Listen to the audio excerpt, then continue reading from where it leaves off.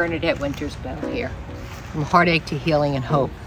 And I'm at the Telephone of the Wind site here in Oneonta, New York, in Lower Wilbur Park, this beautiful place here in upstate New York, where a year ago I had the honor to launch this Telephone of the Wind right here in this beautiful park with a rustic telephone booth built for us by BOCES and the young people there. And it has been such a passion and an honor and a delight for me. It's always good to be back here. I remember when we first made you last year. Wonderful to have people come here and find solace and relief and peace. And we've invited some special guests here today to share with us what it means to them.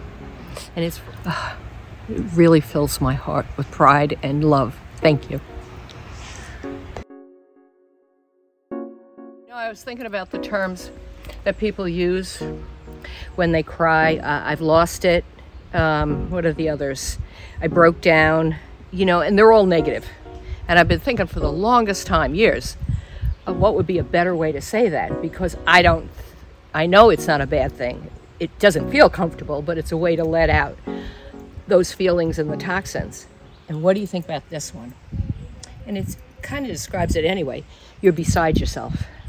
So if you imagine yourself that you think of going through life just doing that, right? More than a time or two. But if you're beside yourself here, letting it out, and then when it's done, you come back into yourself. All right, that's the new thing I'm going to encourage people to think of. Instead of I broke down or I lost it or whatever, I was beside myself. I let it out and then I came back. And that by my son, I love you. I hope I watch you here. Bye.